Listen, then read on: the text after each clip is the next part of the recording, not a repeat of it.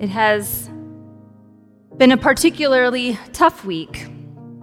I don't think you'll be surprised to know I mostly stared at the blank page on my computer, wondering how to stand up here and talk about a parable. I made sure the Kleenexes were under here. You should be prepared right now, guys. I just made sure before I started. Woof.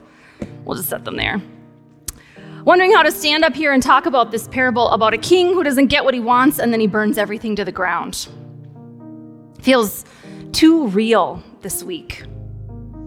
There are too many pictures of the wages of war in my head to hear these words separate from the horrors of right now. It is a lot. And if you've had a hard time this week opening up social media or any kind of media, turning on the news, if you've been struggling with feeling like everyone is picking sides or just so angry, or if, like me, you're devastated that somehow wanting children not to die is a controversial take this week, I don't understand. You are not alone.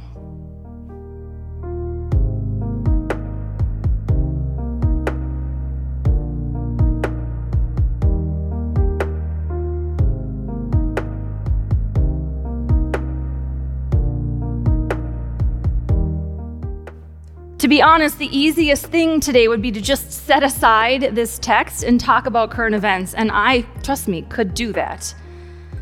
But that's not really the point of a sermon, is it? It would be easy also to simply preach a different text. I mean, the paired psalm with this Sunday morning is Psalm 23, "The Lord is my shepherd." Wouldn't that be easier than this gospel story?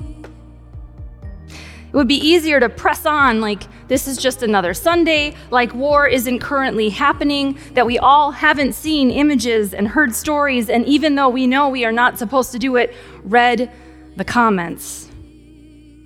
The easier thing would be to choose to preach something that makes us leave here feeling good so we can pretend for just an hour that the world isn't awful, or that we could leave here confident we are the good guys in this story on the right side.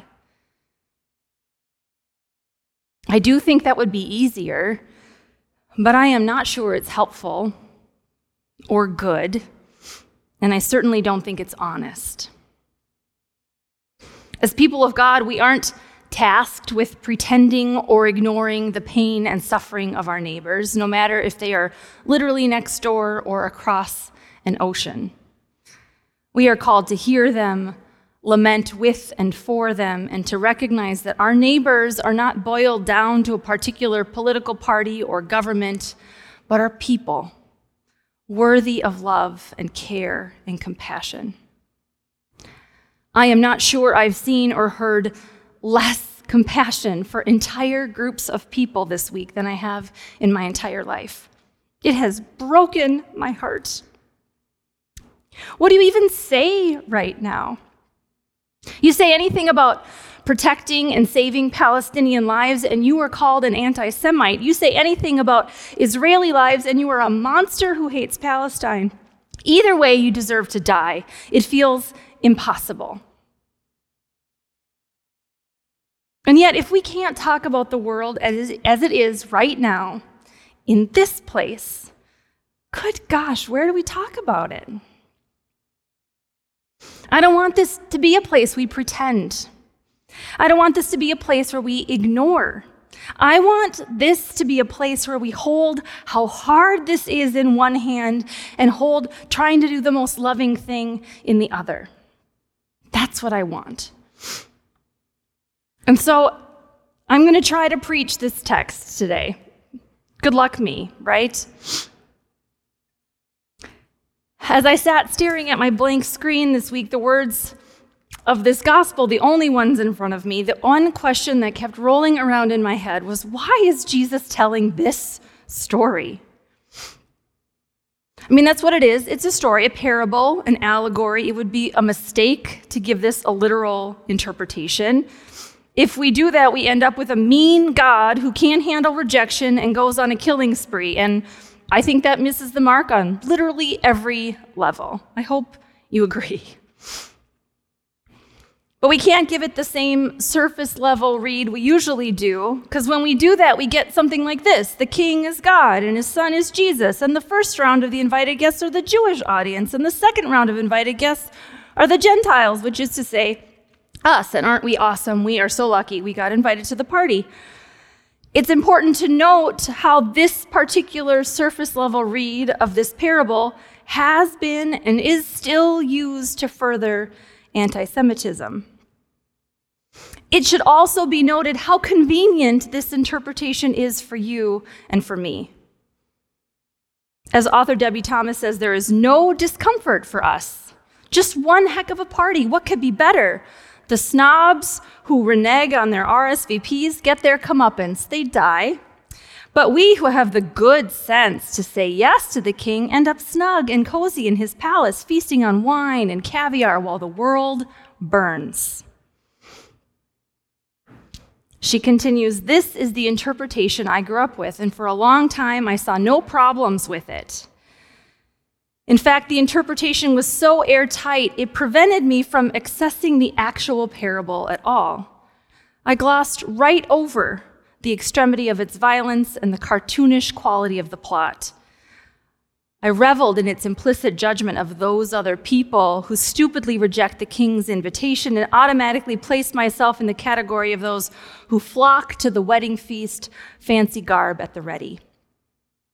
I grieve this reading now, she says. I repent of it. I repent of the way it automatically privileges me, my obedience, my good choices, my reward. I repent of the callous acceptance of vindictiveness, violence, and cruelty at its heart. I love that she just names a thing, right? Part of why this parable is so hard to read and to hear, you might have seen me turn around, I know Georgia did, when Dan says the word of the Lord, and you're like, ooh, am I supposed to say thanks for that? It sounds bad to end with weeping and gnashing of teeth, right? Like, that doesn't really sound like good news. This parable is so hard to read and hear, and it doesn't quite sit right because we place God in the role of a king in parables, usually, and yet nothing about the king in this parable feels very godly. Jesus says this word that is a qualifier. The kingdom of God may be compared to this king. And what a lot of scholars have agreed these days is that the may is actually implying that it may not. So I wonder if we could hold in our heads this question: what if the king in this parable is not supposed to be God? I'm thankful that I'm not the only one who's wondered this. Scholars and theologians have been wrestling with this question for literally centuries, so we are not alone. And good gracious, I do wish I could stand up here and say there is consensus and here is definitely what this means, but that is just not true. And while that's not satisfying, I understand, particularly after the week in the news, I think it's at least faithful. Struggling with a difficult text like this is a part of being a person of faith. I love wondering what this could mean if it was not about God. What if the kings of the world are like this? What if Jesus is asking us to consider what the world looks like when the kingdom of God is compared to that kind of king? That's a familiar world for us, I think.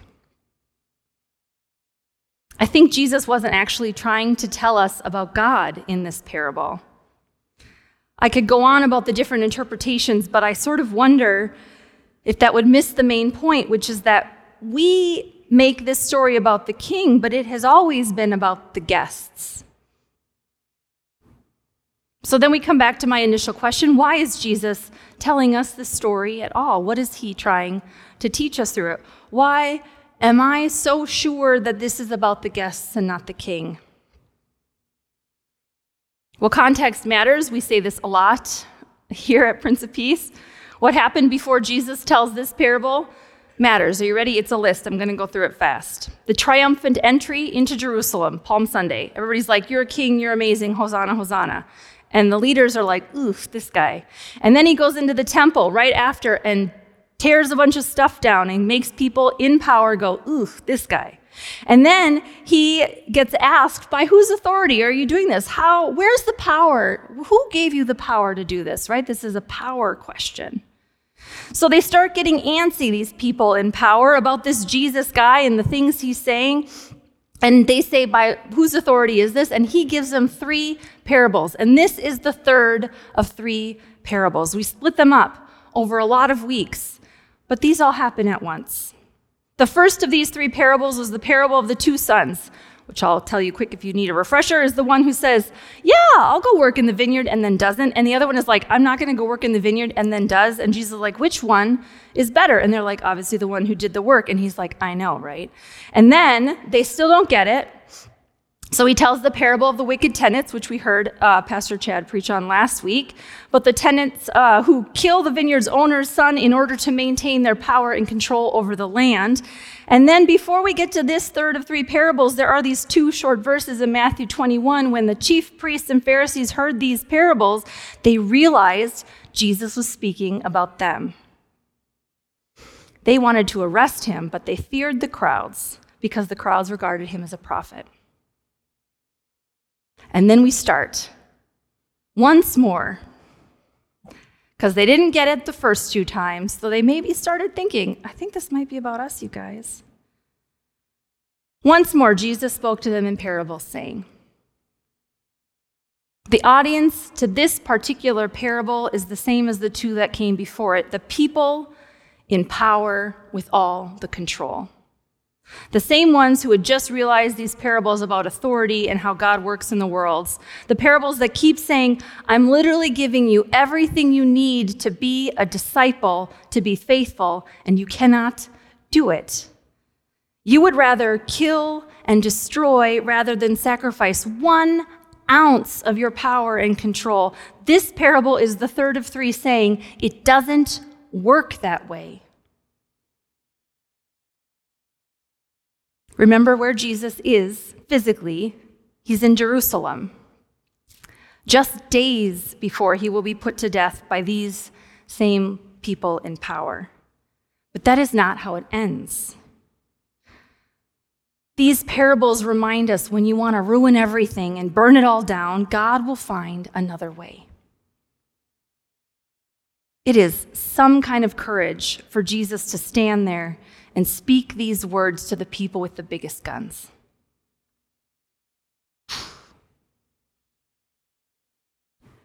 Jesus is talking about an invitation to a banquet, which includes the church leaders. And if this is about the guests, and the point isn't just who is invited or when they are invited, but what happens when you receive the invitation. Sort of put this parable into 3 steps. Step 1, receive an invitation. Step 2, show up. Step 3, you got to change your clothes. Now, like most things in a parable, it's not actually about the thing we make it about. So it's not about clothes. I hope you caught that, but we're just going to make sure you catch this. And we're going to let St. Barbara Brown Taylor do this. Also, she's in Minneapolis this weekend, and I'm trying really hard to stay cool, but I'm not cool about it. But my favorite author, Barbara Brown Taylor, says this: the underdressed wedding guest got bounced because he would not rise to the occasion of feasting with the king. Maybe he thought the king was lucky he came at all. Maybe he thought he was doing the host a favor by showing up to eat the food that might have otherwise gone to waste. Whatever his logic, he did not rise to the occasion. Instead, he demeaned it by refusing to change. I'm not talking about clothes either. Like everything else in this story, the wedding robe has a deeper meaning. It's not a white linen tunic embroidered with gold thread. It is a way of life, one that honors the king, one that recognizes the privilege of being called into his presence, even if the invitation arrives at the last minute. The underdressed guest's mistake was not that he showed up in shorts. It was that he showed up short on righteousness and thought no one would notice, least of all the king. Like the underdressed guest, she says, some of us have rolled in here without thinking much about it. We've showed up with our spiritual shirt tails hanging out, lining up at the buffet table as if no one would see the ways in which we too have refused to change. Refusing to surrender our fear and resentment, refusing to share our wealth, refusing to respect the dignity of every human being. These are the old clothes we wear to the king's banquet, clothes we prefer to the wedding robe of new life. This parable is not about clothes. It's not about what this guy was wearing. One of my favorite interpretations, I think 3 years ago when this cycled through, I preached this interpretation, was that the guests are likely handed a robe when they walk in the door, right? Not everybody's got a gown fit to be in front of the king, so the king provides a gown. So to be in the old clothes in this moment, it's not just a little like, whoops, sorry, but a big deal. It's refusing the robe, refusing to put on what God is handing you, refusing to rise to the occasion of feasting with the king, as Taylor says. That makes this not about the king. It really does make it about the guest.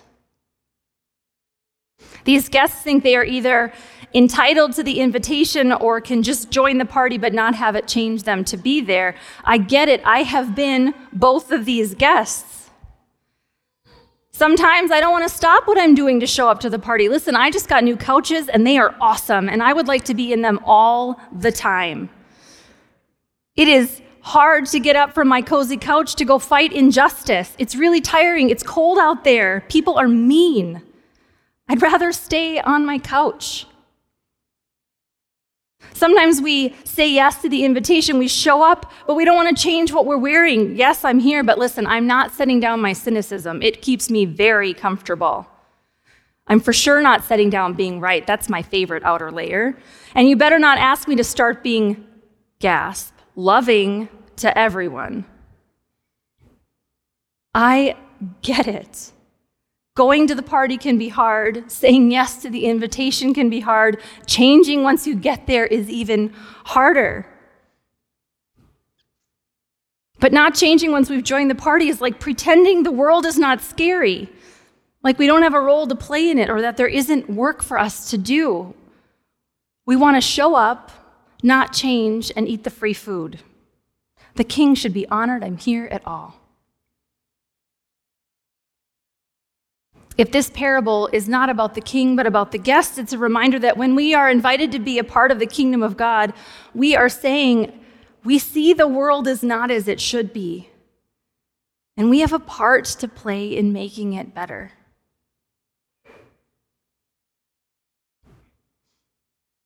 It's interesting to me that the paired psalm for today is Psalm 23, like I said. The Lord is my shepherd, I shall not want. Beloved and familiar, this psalm is often read during funerals, times of difficulty and grief, at hospital bedsides. It feels strange that it is paired with this wedding banquet story. They don't seem to go together.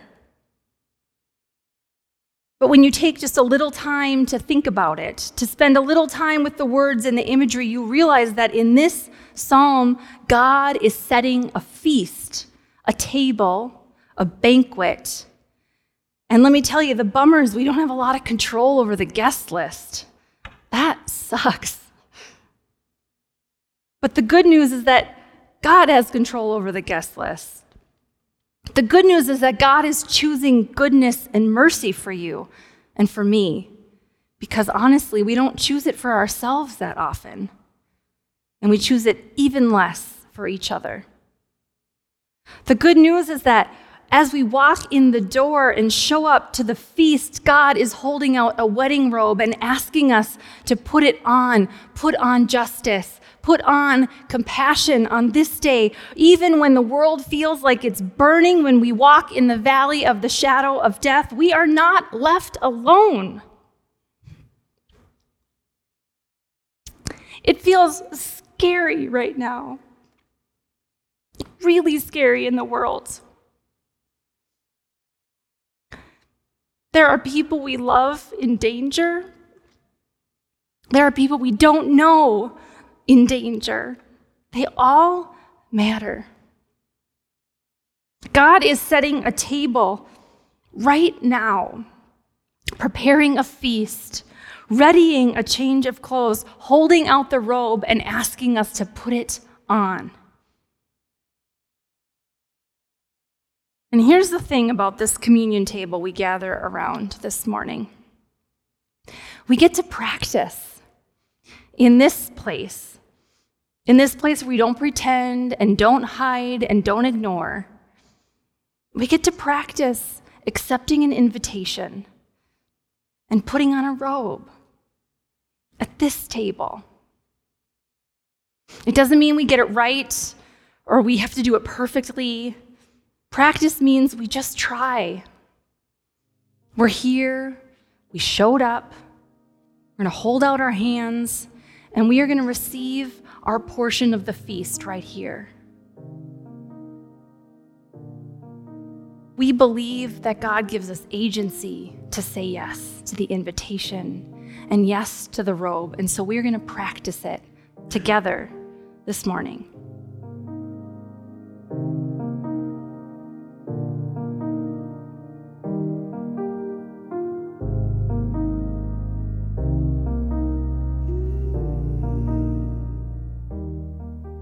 All right, I'm going to read this little bit from St. Barbara. She says, God is looking for wedding guests who will rise to the occasion of honoring the Son. We can do that in shorts and running shoes as well as we can do it in suits and high heels, because our wedding robes are not made out of denim or silk. They are made from the whole fabric of our lives, using patterns God has given us, patterns of justice, forgiveness, loving kindness, and peace. When we stitch them up and put them on, we are gorgeous, absolutely gorgeous. I don't know why we would want to wear anything else. Listen, I get how it's easier to put on a robe of retribution, of vengeance, of anger, of being mean in comments. I get it. I like those robes. I'm good at wearing them. But God is holding out a different robe for us to put on this morning as we go out into a world that needs us to be doing the opposite of what the rest of the world is doing. God needs us to go into the world and be people of peace and wholeness and kindness and love. The world needs us to be this kind of person, and we practiced, and now we take it with us as we go into the world to love and serve the Lord.